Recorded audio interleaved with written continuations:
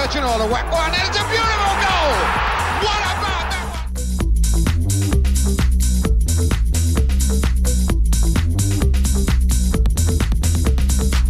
Stevie Claridge has given Leicester a place in the Premiership. Amazing. Leicester City.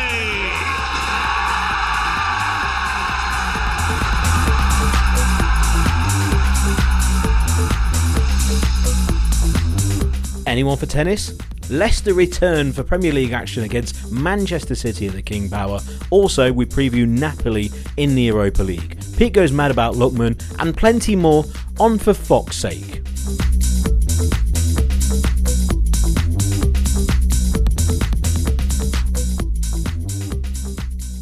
Hello and welcome to For Fox's Sake. My name is Pete Selby and alongside me it's Rob Hayes. Rob, how are you doing in the heat? Well, I don't know if I told you on the last podcast that I have recently built a vocal booth in my loft, and it's basically like a sauna this afternoon. So I'm sweltering, thanks. How are you?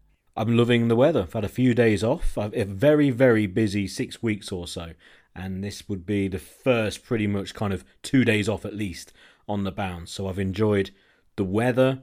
I've enjoyed a few beers. Maybe a few too many, but a few. I've seen some local football. I've seen two recent games involving the mighty Shepshire Dynamo losing 1-0 and losing 2-0 at home. So that's not great, but there you go. And yeah, it's just been really good. Enjoyed the weather, enjoying the tennis. Miss Raducanu. Yes, very, very good. I watched. We're recording here on a Wednesday evening. I watched her US Open quarter-final victory earlier. Made sure I was home from work in time to watch it. That's how much I'm behind her, and I think the rest of Britain and probably a large section of world supporters are Emma Raducanu fans now as well. So tennis is good as well, especially in the sunshine. It almost feels like Wimbledon all over again. Yeah, I got a sneaky few quid at some fancy prices as well on Raducanu, and a little kind of side bet, but there's a certain BBC Sports Personality of the Year event coming up just before Christmas, and at the moment you can get 11-2 on her, and if she wins, she'll be an odds-on cert. So I'm just saying I think that's a knock-on bet. But there we go. So hopefully, yeah, she gets the job done. She'll be I think she'll be just a massive star anyway. So yeah, all good. And then we've got the England game on. I was going to say we've got the England-Poland game on right now as well, and you've probably had a cheeky flutter on that and an old slabhead as well, knowing you. A couple of quid on old slabhead first goal, if the price is right, and it is. So yeah, if there's a huge cheer, then obviously England have scored, but I'm actually ahead of it compared to you. I don't know how you're watching or what kind of stream or whatever, because obviously of your location, but I'm about, 45 seconds ahead? Yeah, I am watching it legally today, for a change. Today. on ITV Hub. But clearly the internet speed in Sheffield is not quite as significantly enhanced as it is in the leafy suburb of Shepshed. Yes, in wonderful Charnwood. But the one thing with the England game is, obviously we've got a good team, haven't we? Good team. And also the stadium, because it's the stadium of Legia Warsaw, isn't it? Have I got that massively wrong? I think it is. So this will be where we're going. This is where fans can actually go and watch Leicester, because they released the fact that actually fans can go to watch away games in European competitions. That's just great news. Have I got that completely wrong, Rob? That this is the ground, isn't it? I don't know the answer to your question. If I'm being perfectly honest, I can neither confirm nor deny. Well, it's in Warsaw, so I just it's in Warsaw and it looks great. Yeah, so I just presume it's got to be it. It's got to be that one. Anyway, looks fantastic. So we shall see when it comes to European competition, but I presume we'll be allowed.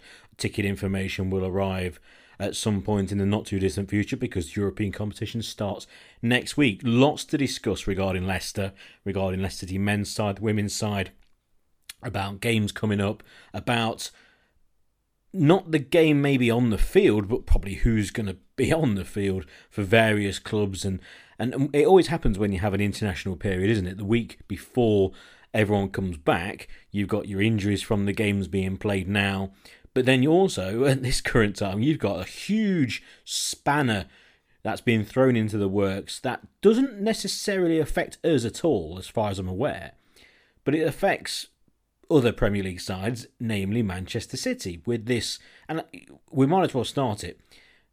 The Brazilian FA can choose which players, and by the looks of things, they've chose every single one apart from Richarlison because he's a mate of theirs, or they get along fine with his dad. I don't know. They can choose which players are actually banned from playing this weekend through all sorts of the shenanigans that have gone on in the week. If you didn't see what happened with the Argentinian players, and we mentioned that in the last podcast, didn't we, about the Villa players, the goalkeeper and Buendia, and a couple of Spurs players who are going to play against Brazil, against the wish of the Premier League, against the wish of the football clubs, and then the game was stopped after 10 minutes because the officials walked on the field after 10 minutes to stop the game and to get them, and because the only reason they did that is because they turned up late because of traffic. I mean, it's just a complete shambles, but really, really quite funny. But the Brazilian players, so when you look at Leicester, doesn't affect us as a football club, but Manchester City, they have a certain Brazilian goalkeeper in Ederson, and they have a certain Brazilian forward who's been playing slightly on the wing in Gabriel Jesus. So if they're not allowed to play, that's instantly two of their players who would be in the team. That's two of their genuine first teamers who wouldn't be playing. Okay, they've got players who can come in. But as you inform me, Rob, they might have a problem in goal. They have indeed, because in addition to the farce that is occurring with South American football and COVID at the moment, their second choice goalkeeper, the American Zach Steffen, has also confirmed that he has tested positive for COVID 2 days ago while on international duty, which means that as we speak on this podcast, Premier League clubs, FIFA, whoever else wants to get involved, are having a big old debate about, are they allowed to do this? Are they allowed to stop the players playing for their clubs? You know, really, it's such a grey area, and it's really untested water in the sense that we've not really seen much like this before. So goodness only knows what the decision will be and how late it will come. But as it currently stands with the current ruling, Manchester City are going to have to put Scott Carson in goal against Leicester on Saturday. Now, he has got an almighty amount of grey hair for a professional footballer, and I'm absolutely certain that Manchester City never signed him as a genuine contender to start in goal for them in the Premier League. I know he's been at the club for a couple of years, hasn't he, as the third choice keeper, on loan from Derby, and he played one game, didn't he, back end of last season, once they'd already won the title, because he's, by all accounts, a good presence in the training ground and in the dressing room, and he's basically like another coach, really vastly experienced, obviously, goalkeeper, but still not ideal to be playing him in a Premier League match against Leicester City, but that's where it stands. The football and the COVID kind of crossover is just a bit of a joke, really. The fact that they have to storm onto a professional football match to deal with this is ridiculous, because these travel rules have been in place for how long? I know they're quite fluid, but they've been in place. This international fixture list has been on the calendar forever, for a long, long time. It's not moved. It's not just been sprung on them.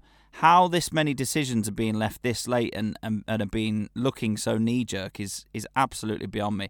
The reason Richarlison's got away with it, I know you jested earlier, Pete, but it's because Everton let him go and play for Brazil at the Olympics, so they're repaying the favour by letting him go back and play for Everton, but nobody else is allowed. Which it makes a mockery of the rules in the first place.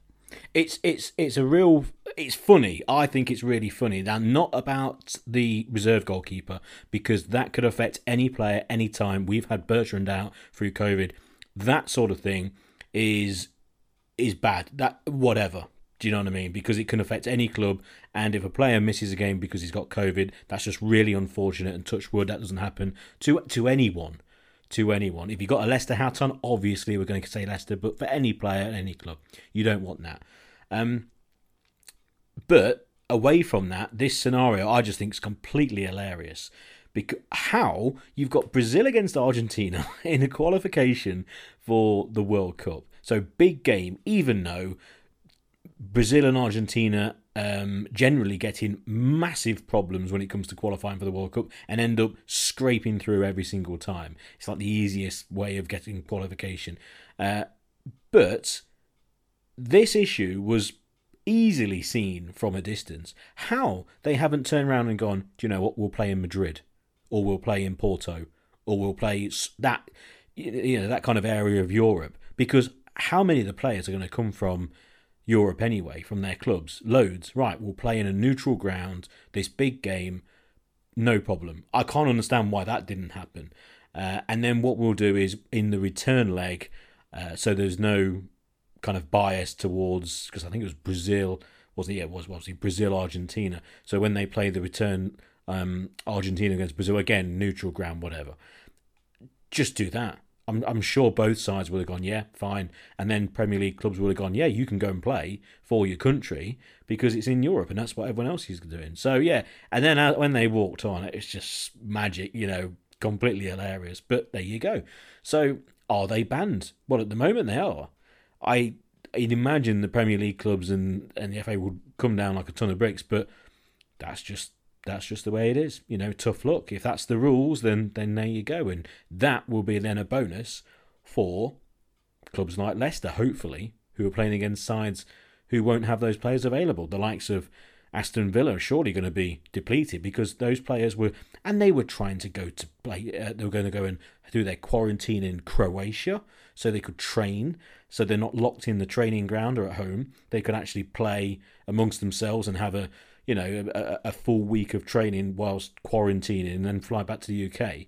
And players they basically forged their documents, or the FAs had forged their documents to say that they weren't in the UK.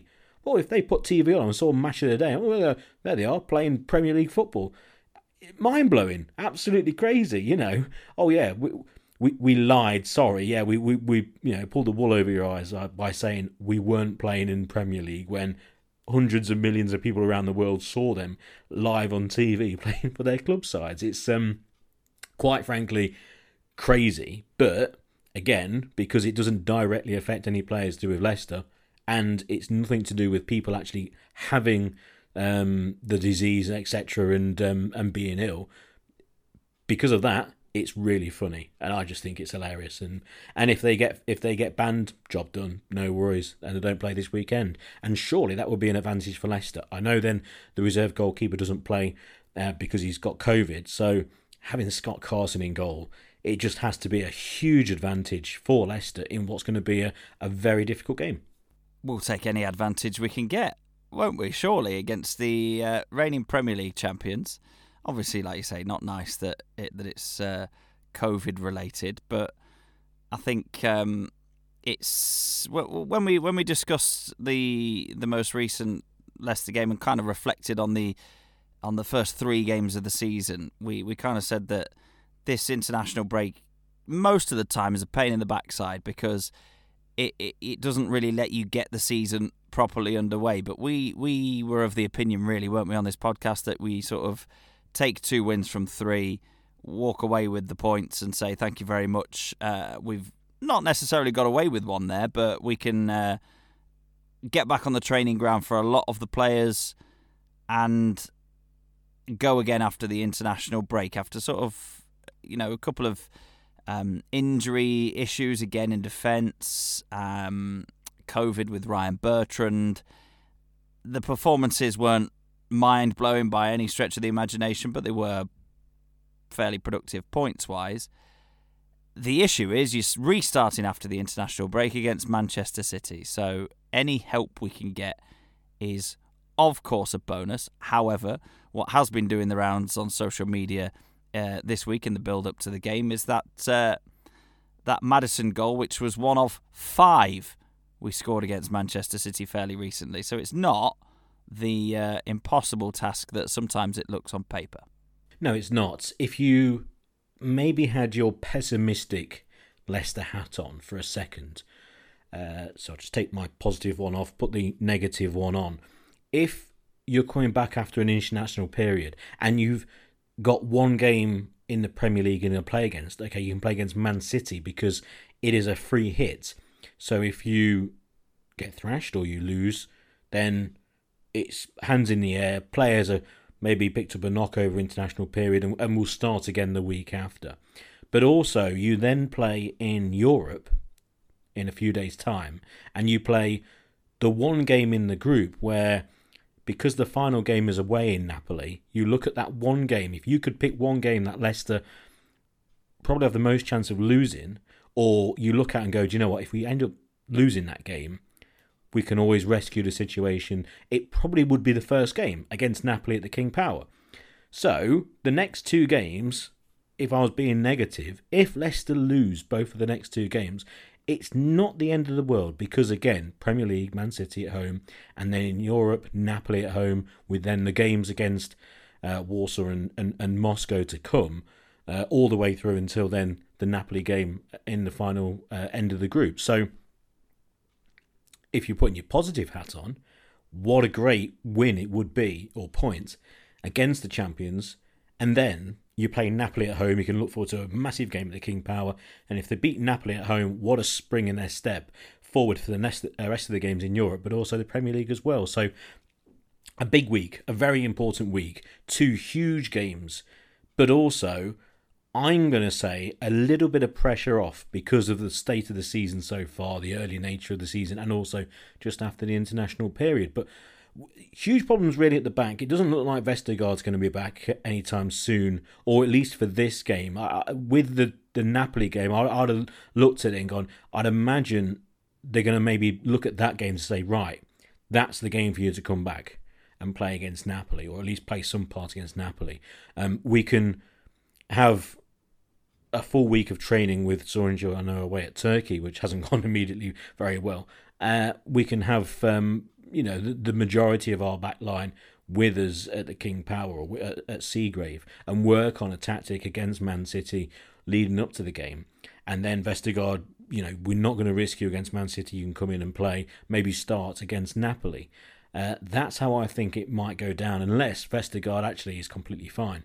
But Soyuncu's errors that he's had so far this season, which have been costly errors, have been highlighted again by his performance of Turkey, which I don't, unless they're exceptionally bad, so he's turned around and headbutted someone or punched someone, or just terrible, or completely the opposite. He was amazing.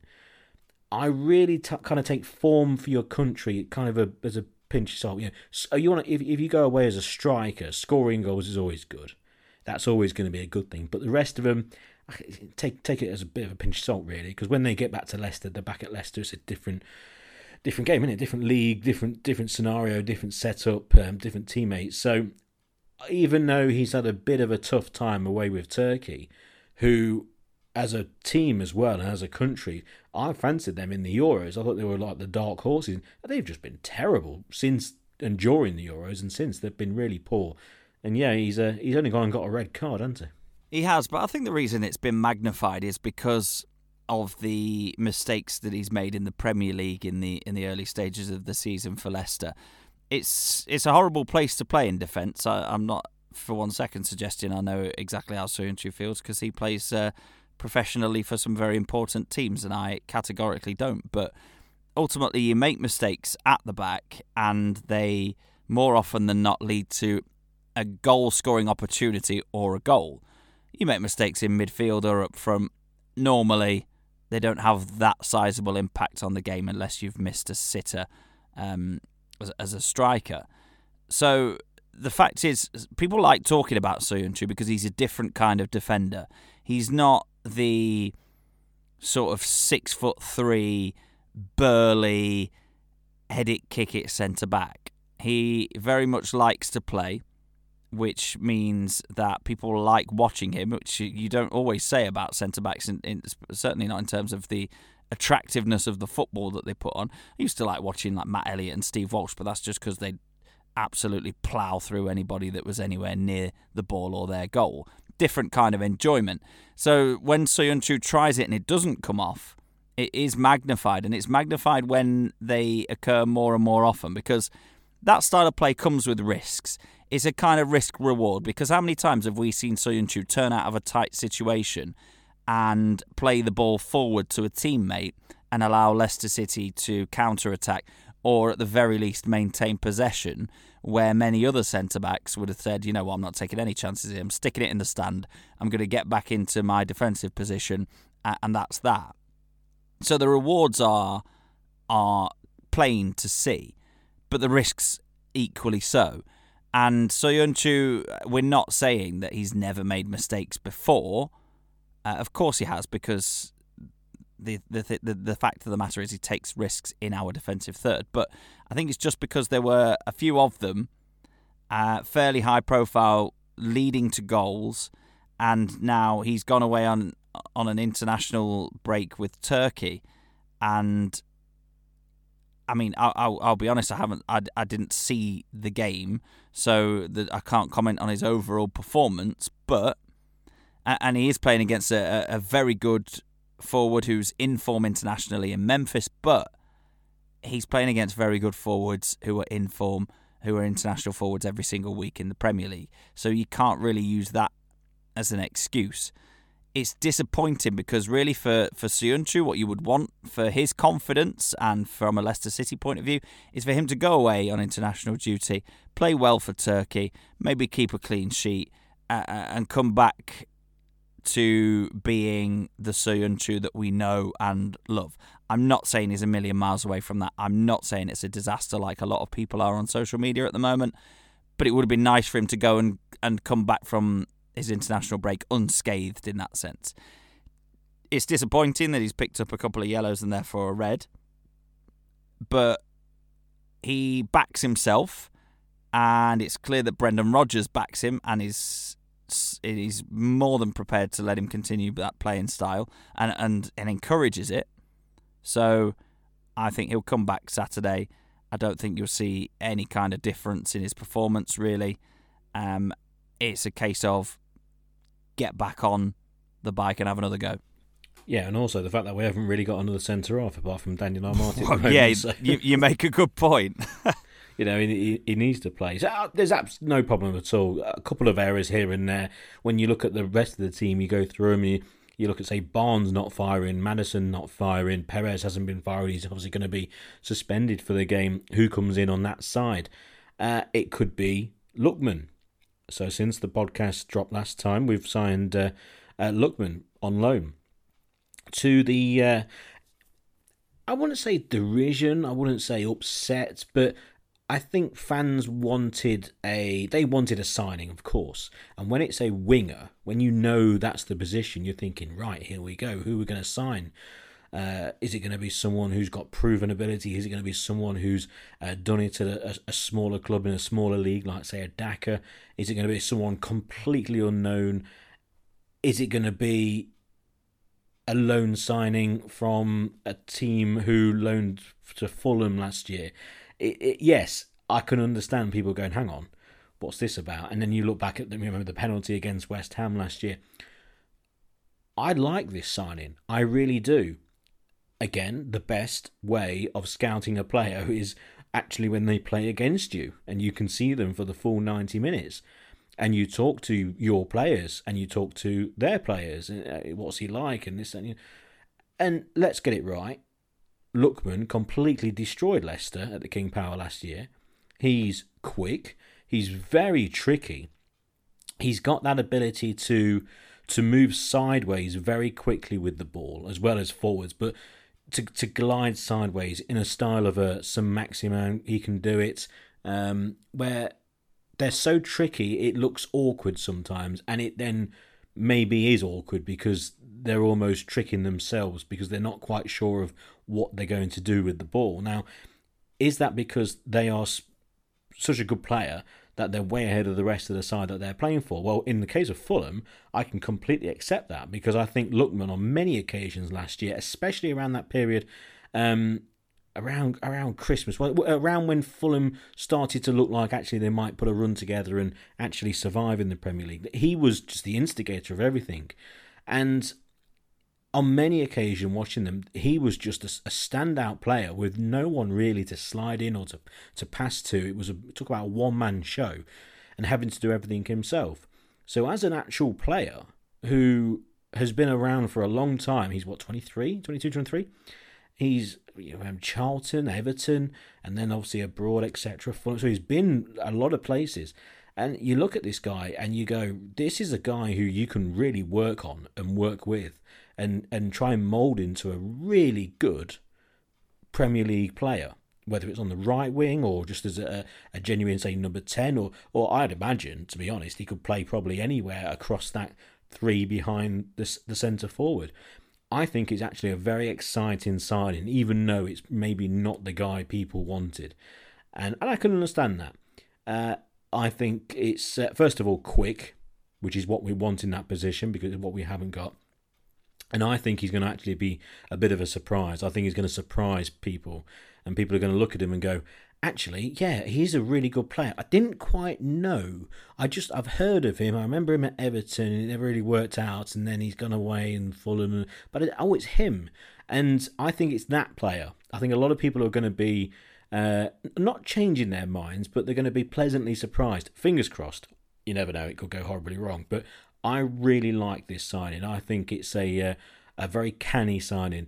Is it the guy who Leicester wanted? Is it the guy who was top of the small list of players that probably Brendan Rodgers and the hierarchy at Leicester wanted? No, I guarantee. I bet you all the money in the world, it's definitely not. They must have had targets that were way above, not Lookman Station, but in terms of money, in terms of just being the main guy to sign, and also availability. I think there were plenty of players ahead of him, hence the reason we got him on the final day. But away from that, because there's a million reasons why we wouldn't have gone and signed someone for money. The fact that we have to shell out 15 million quid for an emergency centre-off because we haven't got any. And also just the sign of the times and the money that we've spent, and the fact that we didn't... I heard Matt Piper, he mentioned this, which I completely agreed with, about the Maddison scenario, and we've said this on the podcast plenty of times. If Maddison was sold, that money instantly would have gone straight into getting a winger, and they would have had, those targets would have been given the green light, and Leicester more than likely would have a guy in now on the right side of those three behind Vardy, who has been signed for probably about 40 million quid. Who knows who it was? Who knows? But I think that would have been the case if Maddison had gone for 60, 70 million, or they would have bought another number 10. That would have been the case. They wouldn't have just kept the money and then not got anyone in. But as it is, we've not lost anyone for the first time, since we've been promoted to the Premier League, or since we've won the league. We have not sold one of our established first-team stars, and we've gone and got some very interesting players.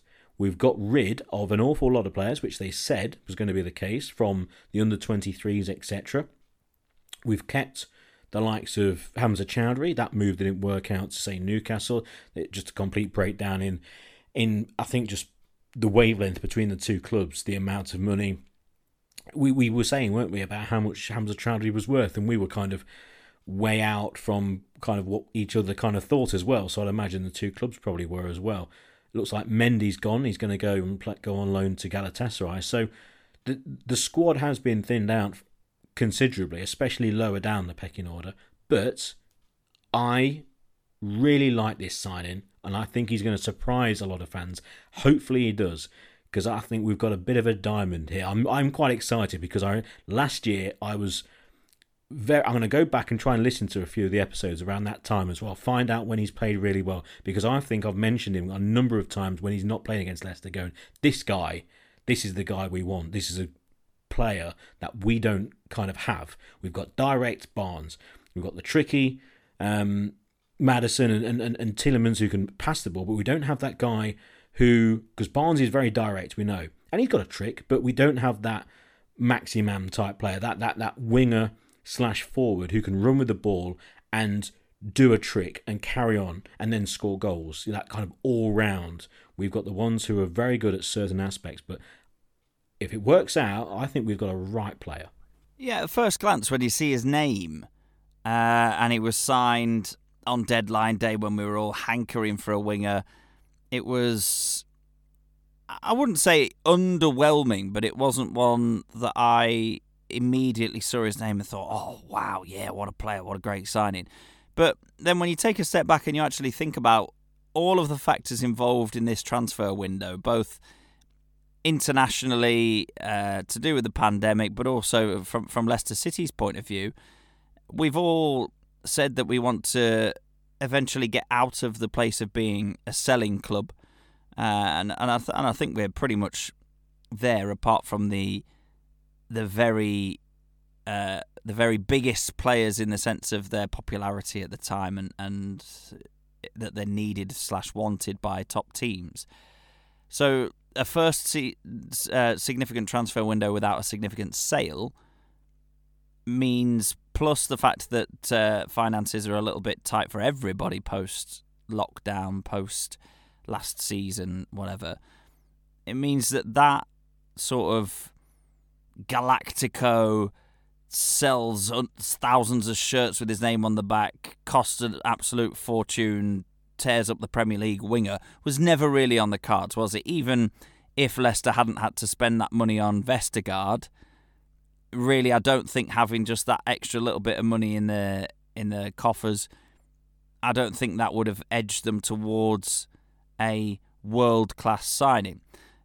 And when you sit here season after season now, as we have, and said, right, we want to be breaking into the top 4, world-class players or players that have performed on the international stage or players that bring a bit of uniqueness with them are the kind of players that you need to be signing to take that final step. Of course they are. But the fact of the matter is, Leicester are not the only club this window that have not been in a position to make a signing like that. And I totally understand it. So then when you actually look at the player himself, I totally agree with you, Pete. I think he was a shining light for Fulham last season. He got a handful of goals and a handful of assists in a team that was not particularly good. When they were good, he was absolutely at the forefront of it.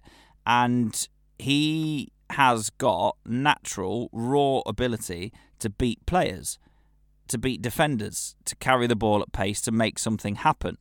And you would expect that at Leicester City, he's going to be surrounded by players, one, that will make him better because they'll be able to get the ball to him in more promising situations, and two, players that he will then in turn be able to feed from the positions that he manages to get himself in with his individual ability. So it will surely, being at Leicester, make him an even better player than he was for Fulham last season, and I thought he was pretty effective against some very good Premier League defences. It just looks a bit like nothing really happened for him at Everton. He was a wonder kid from Charlton when he signed for Everton, and now you're looking at it why Leipzig prepared to let him go out on loan again. But it seems to be a deal that makes sense for Leicester because, as you say, it gives you pace down the right-hand side, which we don't have. Perez does not have pace, likes to drift inside and get involved. Albrighton does not have pace. His strength is his delivery into the penalty area. Lookman's got bags of pace, and he offers the opportunity to have Vardy flanked by Barnes and Lookman either side. And if I'm at any kind of defence, then I am looking at that front three and thinking, oh my goodness me, there's some serious pace here. We could be in trouble. And that could really frighten a lot of Premier League defences. I really hope that it is as positive a move as we are suggesting. And if we want to draw the kind of comparisons in some ways, if you look at Demarai Gray, this Demarai Gray that started the season for Everton is not the Demarai Gray that we saw very often at Leicester City at all. And you might look at some of the contrasts between him and Lookman and think, okay, they've been on similar paths where Gray didn't quite do it at Leicester, much like Lookman didn't quite get to do it at Everton. Both gone away to Germany, both come back to England. If Lookman's anywhere near as good as the way that Demarai Gray started the season, then happy days. Absolutely. 100%. I've got down Demarai Gray's name as well to talk about with Lookman, because Lookman has got the Premier League experience. The two players could not hardly more. They're very, very similar in their story, aren't they? They really are similar, and they're just amazingly similar, and mainly because of the experience factor. Gray's come back to Everton, given a fresh start, fresh chance, and all this, but he's got the experience in bundles, really, because he's been a fully fledged professional since he was 17. So maybe the pennies dropped, etc., or maybe it's just the change of scenario, unseen, etc., position, teammates, whatever. Or actually, it could just be a flash in the pan and he kind of disappears for the rest of the season. Who knows? But Lookman would be exactly the same. He's got the experience, so it's hardly a player, say like Daka, who's coming into the side in different country, different league, etc., where it might take a season to get up and running, or half a season or so. This is a guy who really should be firing all cylinders straight away, chomping at the bit, but he's not a youngster, 23 years old, and he's not wet behind the ears when it comes to playing football at a high level. He's got the Premier League experience. So, yeah, it makes an awful lot of sense. Plus, you're getting a guy on loan as well, where unlike, say, Cengiz Under, who had been and done it at Serie A level and done it for a short while at his club and was moving with the loan to a possible move, and he's got to try and prove himself to get that in this league. It's slightly different here, because this loan signing with a chance of then a permanent move, it's not a case of you necessarily being given time to kind of adapt and adjust, like, say, Under was probably given a bit of time at the start, and let off as well by everyone. Say, oh yeah, he's got time to adjust, etc., etc. And then as the season goes on, you go, actually, he's just not going to make it, is he? For whatever reason. With Lookman, it's a bit different, isn't it? Because he comes in and he's got this loan to just go, right, bang, prove yourself, earn your contract. You're given no. I'm not going to be one of those, even though every player deserves a little bit of breathing space at the start. So I'm not going to say on his debut he's got to be amazing, but I would expect Lookman to be ready to go. If he's fit, and I don't know whether he's match fit now, but if he is, I can't see any reason why he doesn't start straight away. So I'm going to be not what, and normally this would be the other way around. I would be one of those saying, look, let's just give him a bit of time. Players come on at their own different level, etc., and own different speed. After a while, then you've got to kind of just pull up the drawbridge like we did with Under. But with Lookman, I'm going to be in the other side of things. I'm going to be looking at it going, right, I want to see performances pretty much straight away because of, the nature of the guy and the nature of the experience that he's got. So I'm really excited. I really am. It's ever so strange because of all the players that we've signed in the last few years, and I'm amazingly excited by Patson Daka, who we've not seen yet, but I really am. And he's probably, mainly because of his position and because of who he hopefully will take over from and be a massive success. Apart from him, genuinely, this is possibly, and I know this might sound bonkers to some people, now, Pete, come on, is that Moretti still swilling around in there from the last few days? It's one of the most exciting signings that we've made in the last few years, according to me.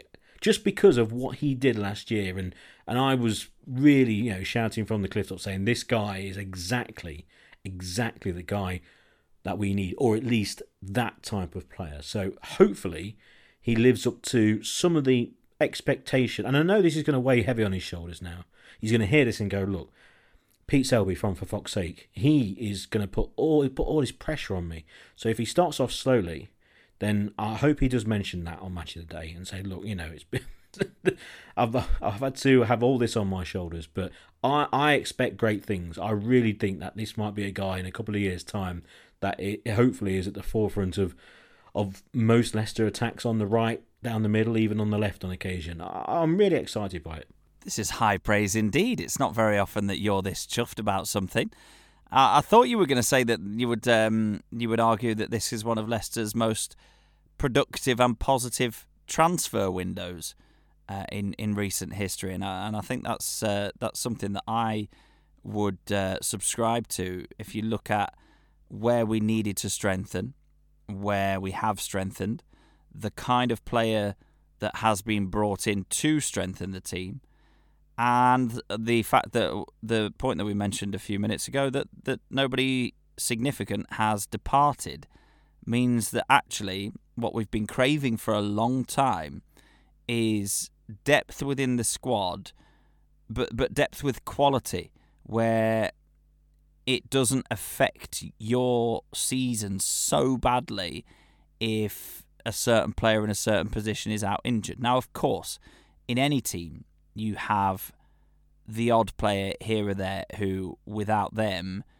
you are significantly weaker. Of course you do. But I think what Leicester struggled with, and have struggled with in the last few years, is the fact that in the days when you could maybe only name 5 subs, for example, if you were doing that with Leicester squads of the previous few years, you'd be able to name that 16 no problem. And then outside of that, you're looking a little bit threadbare. You're looking at very fringe players. You're looking at youngsters being thrown into situations that they're not ready for.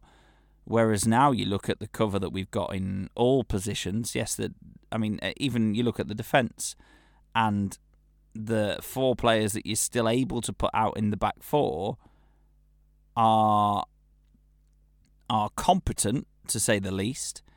Yes, Marty and Thomas, you're getting down towards the sort of the depth there of the depths of your squad. If you get my drift, you're dipping deeper and deeper into your squad to get yourselves out of trouble there. But there are players all over the pitch, and players like Daka who haven't had a sniff yet, just waiting on the bench to make an impact.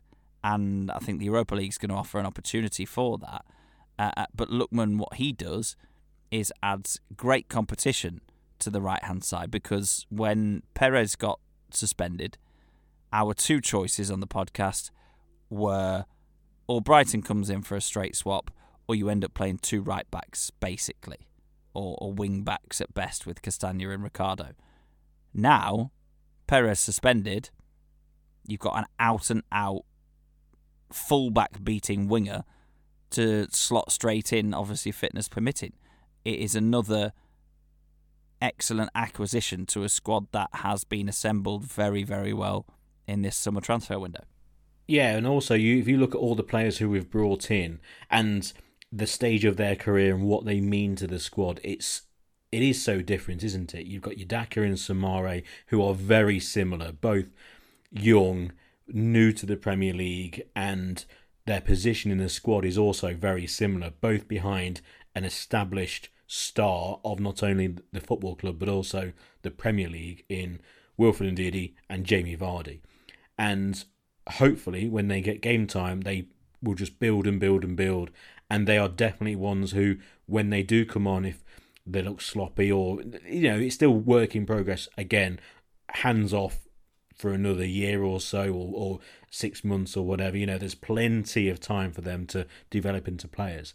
You look at Vestergaard, an emergency signing who we needed to sign on the back of what happened to Fofana. We went and got him, a guy who we all know as a footballer, who the players know, who Schmeichel knows, and who's been linked with the club before. Got him, decent money, and bang. Hopefully it works out. Hopefully it doesn't turn into a bit of an injury nightmare with him, and he works out to be a very good player. And also, again, the players who have left through various means are players who would always leave, and there was the rejig of what's going on kind of behind the scenes under 23 level. So yeah, it's been a very successful transfer window, and again, Lookman, we'll just wait and see, but it's just a player who I can't remember the last time we signed a player of that ilk. So, yeah, we shall see. Fingers crossed it works out. And he plays at the weekend and scores the winning goal against Man City. What do we think, Rob? Man City at home, Scott Carson in goal. This is almost the ultimate kind of random pick in terms of result and score. You go away to Man City and you can... I know we went there and won handsomely last year, but you go away at Man City or you go away to Liverpool or whatever, and you can try and come up with a reason why Leicester will get a point or even sneak a win or whatever in terms of defeat. But when you play at home, and probably the number one team would be Man City, I think you look at this game and you could generally throw any result at me and I'll go, yeah, I can see that. Even if you say Leicester are going to win 3-0 with the Carson, I could see that. I could generally see, okay, Leicester, they've got problems at the back. Goalie has a nightmare. Leicester on fire, and we go a goal up early. I can see that. But also, if you turn around and say, actually, I can see us getting a hiding, I can completely see that as well. So this is the most difficult prediction, I think, of the entire season. To be honest, I'd love to say we're going to go and win. But just at this current time, I just think that the way we've been playing over the 3 games, and also with the issues in defence, I just think Man City will win. And I don't think they'll give us a hiding. I can see it being only 1 goal. And I can certainly see Leicester scoring. So I'm going to go 2-1 Man City, and I hate to say that. I don't think that either of us have ever predicted a defeat for Leicester, ever on this podcast. And now I know we're 180-odd episodes in, and some people might find that quite laughable. But I'm racking my brains. I can't think of a time, regardless of who we've played, regardless of the fixture, I can't think of a time where we've predicted Leicester to lose. Because I sit here and I completely agree with everything that you've said there in terms of your reasoning behind your prediction. But I'm still going to sit here and say goals, 2-2, because I can't predict Leicester to lose. I just can't do it. No, okay then 1-1. But I generally think if it's difficult, it's just the way Leicester have been playing. Now hopefully they just come out of the blocks flying, and it's the Leicester not of old, but it's the way Leicester can play, and it's the Leicester from the first half against Wolves, and it starts to really click. Or it just becomes a really stodgy game and 1 goal wins it, a Vardy goal after 60 minutes or something. Great, not a problem. Or a header from a corner. I can just see it though. I just see Man City and the way they've been playing and the fluidity with some decent fixtures as well. But I can just see them just having too much, unfortunately, for Leicester. And then we go on to the game against Napoli. And then but also, from what I said earlier in the podcast, it doesn't really matter as well. If we do get turned over, it's in the Man City game at home. It's just that game. So it might be a little bit negative on the back of an awful lot of positive stuff, by the way, all that stuff about Lookman and the rest of it. But I just can't see it for Leicester at the moment. I really can't. The back line is the big problem. The way Man City play and the lack of focal point up front means I can see them just getting pulled out of position an awful lot, and not really, it doesn't suit those players. If they had a target, or if they were a team to pump it into the box or to get it wide and to whip the ball in, then I would be like, right, well, Marty can deal with that, and Soyuncu can deal with that as well, and they'll be fairly solid. But with 3 or 4 false nines on the pitch, and Mahrez out wide, I just see them breaking us down. And scoring at least a couple. I hope I'm wrong, but unfortunately, I'm going to go for a defeat. I was not saying, by the way, that you're not allowed to. I was just merely pointing out that I don't think it's happened before, or if it has happened, then it's extremely rare. What about the Napoli game, then? I've just had a quick browse of how they've been doing so far. 2 wins from 2 in Serie A.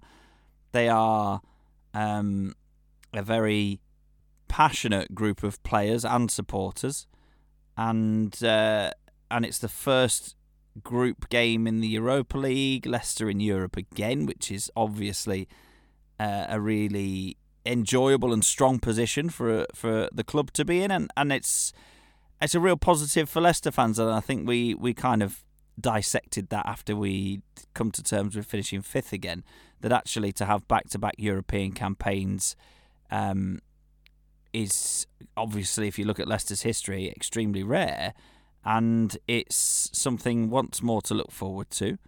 You want to be playing teams like Napoli, let's face it, teams that you've actually heard of before, and it will be a great occasion for Leicester City fans to enjoy, and we will really want to start this group as you mean to go on and make sure that you progress from it. But obviously Napoli is a very, very tough game. So I'll tell you what, I know you said when you very briefly put on your pessimistic hat that it wouldn't be an absolute disaster if Leicester lost both of the upcoming games that we're talking about here, Manchester City in the league and Napoli in the Europa League. And I can completely see where you're coming from with that, and it would not be a disaster in any way, shape or form. But I'm going to keep my optimistic hat on, and I'm going to go for something a lot tighter against Napoli, and I think I will go for them to start stronger and be leading by a goal at half-time, Leicester to grow into it with the supporters behind them, and get a reasonably late goal for a 1-1. Well, I'll be more positive here. I'm going to go for Leicester 1-0 in a very tight game against a good Napoli side, 2 from 2 as you said, and you pick out 1 or 2 of the players and seeing it down the centre, looking down their recent lineup. Di Lorenzo was playing for Italy in the summer. You've got Ruiz on the right, Elmas on the left, the young Macedonian, Koulibaly at the back. They're a good, strong team who will be pushing for, well, arguably you'd say the title really in Italy. So it's going to be very difficult, but I think this Leicester side, which might be slightly changed depending on injuries, etc., but also players who have maybe been given the nod from a few weeks ago to say, this is the game that I'm going to put you into the starting lineup, so there might just be 1 or 2. I think as much as they are a very good side and they've played an awful lot of European football, I can just see Leicester really rising to the occasion. More so, arguably, than a 3 o'clock kickoff against Manchester City, if you catch my drift. Every player should be given 100% all the time, but I think this is going to be very special. It's going to be special for a couple of reasons. It's going to be special because it's European competition and the amount of football that we've played in Europe is still minimal, and some of these players would have only played a very small amount of games in Europe, and they're now playing at home under the lights against Napoli in front of what will be a full King Power Stadium, and a King Power Stadium that will be bouncing. It's going to be a fantastic atmosphere, and that should lift the players. And if they get a win or a positive result, that should then really set them up for the next few games. It really should. So, regardless of what happens against Man City, I think this is a completely separate game. I do not think anything that happens against Man City, even a 3-0 win, I don't think any of that's going to have any difference on this game. I think it's going to be completely separate because of the occasion and all that I've said previous. So, I'm going to go for a 1-0 win. I'm going to go for Leicester to edge a really close game. Goalless at half-time, I think, is a really decent bet. I think goalless at half-time and then second half, shooting towards the south stand, the Kop. I think Leicester and maybe Mr. Daka. I think this could be the game where he comes on for Vardy, who's put himself about and maybe got a booking or whatever. But I think Daka comes on with half an hour to go and maybe alongside Iheanacho, and I can see him maybe getting the goal and a real big start to his Leicester career. So I'm looking forward to it. I really am looking forward to it. So I should be there in the press box, in the com box. So that I'm looking forward to it. It's going to be fantastic. And a Leicester 1-0 win against Napoli. But what a night. Hopefully, I know the weather's not going to be as hot as it is now, but a really warm evening. That's what you want as well. Proper European football. And what a game. Very much looking forward to it. Very jealous of the fact that you're going to be there and I am not. I am hoping to get to a few Leicester games this season, because since I've been up here in Sheffield, we've only had half a season where the stadiums were actually open, and then since then I've just had to watch everything from behind a screen. But enjoy lapping up the atmosphere, Pete. I look forward to hearing all about it on the next podcast. Yes, it should be good. Now, fantasy football wise, because we're in a bit of a gap, I tell you what, we won't just run through the league, because again we're in that kind of lull and it's all a bit upside down at the moment, isn't it? So I'm in 47th. Rob? Yeah, I've got no idea where I am. I'm just literally getting it up on my phone right now. Yeah. I know you said my name and then paused because you were also looking for me. So to be honest, sorry, I'm scrolling folks, through going, I don't know whereabouts you could be. You could be above me, you could be way below, I don't know. Above, I'm 40th. Are you really? Hang on, so yes, so you are ahead of me. I had a really poor week 2 weeks ago, whenever it was, and so you leapfrogged me. So we are still, actually, we're quite far away from the top. I think early stages, there's been some amazing scores in the league, really, but that can all come crashing down, because this weekend's going to be amazing. You've got players being signed like Ronaldo. You've got players not being signed who many people wouldn't have had in the sides. Harry Kane. You've got players who were signed but slightly later than the start of the season, and people have already had their team sorted. Romelu Lukaku.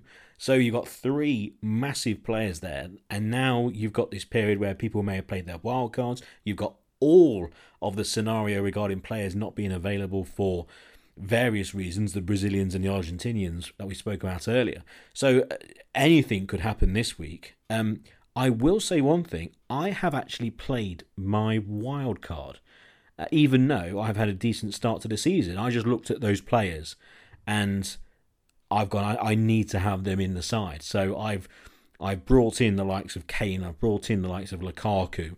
So I've completely rejigged my side. And made some big changes. Even though I said it's 45th or whatever I am, that's not bad at all. So yeah, I've played my wild card, Rob. Interesting move. I have not yet considered my approach for this weekend. I'm gonna bide my time, possibly wait for a few more decisions to be made by the powers that be to see what happens there. I was gonna say, taking your wild card this early is a bit risky, but when you reel off the players that you've actually been able to move into your team, like Lukaku and Kane, not many people would call that risky, putting those two in your starting lineup. So we'll see how that pans out. Yep, we shall see. And obviously then next time that we gather for the podcast, we'll have the full rundown of the top 10, because we would have had a new game week, etc. So I think that's it for the podcast. I can't think of anything else. If you want to get in contact with the podcast, you can on many different formats and many different ways. You can email us. A lot of people have been emailing us over the last few weeks. For fox8podcast@gmail.com is the email address. You can get in contact via Twitter @FFSpod for Fox 8 Podcast, FFS Pod on Twitter, and on Facebook. If you search for Fox 8 Podcast, you can find us on there. Give us a like, and it means you'll just see everything that we post on there, and also give us a like on Twitter and all that sort of gizmo. So that's it for the podcast. Unless you have anything else, Rob. At the moment, what we're 53 minutes. It's still goalless. Poland 0, England 0. Nothing else to add. I just hope your bet on Slabhead comes in at some point, because it's been a pretty lively game. Just needs a goal. Yeah, it does. Yeah, fingers crossed. And fingers crossed Raducanu wins at 54-1. That'd be lovely. But there we go. Yeah, that's it for the podcast. Next time that we're here, hopefully we've got the victory against Napoli. We've got the victory against Man City, against what I think will happen. And also we'll have then more concrete news regarding being able to travel away from home, because that's what we all want. And I think if we're given the green light, especially for Poland, I think that's going to be the game where a lot of Leicester fans will look at and go, right, I'd love to go there. Even if you're not really got a chance of getting the ticket, I think many people will go just for the crack, just for the laugh. So, if that's the case, then more news on that next time we gather for Fox's sake. Thanks for listening, and up the city.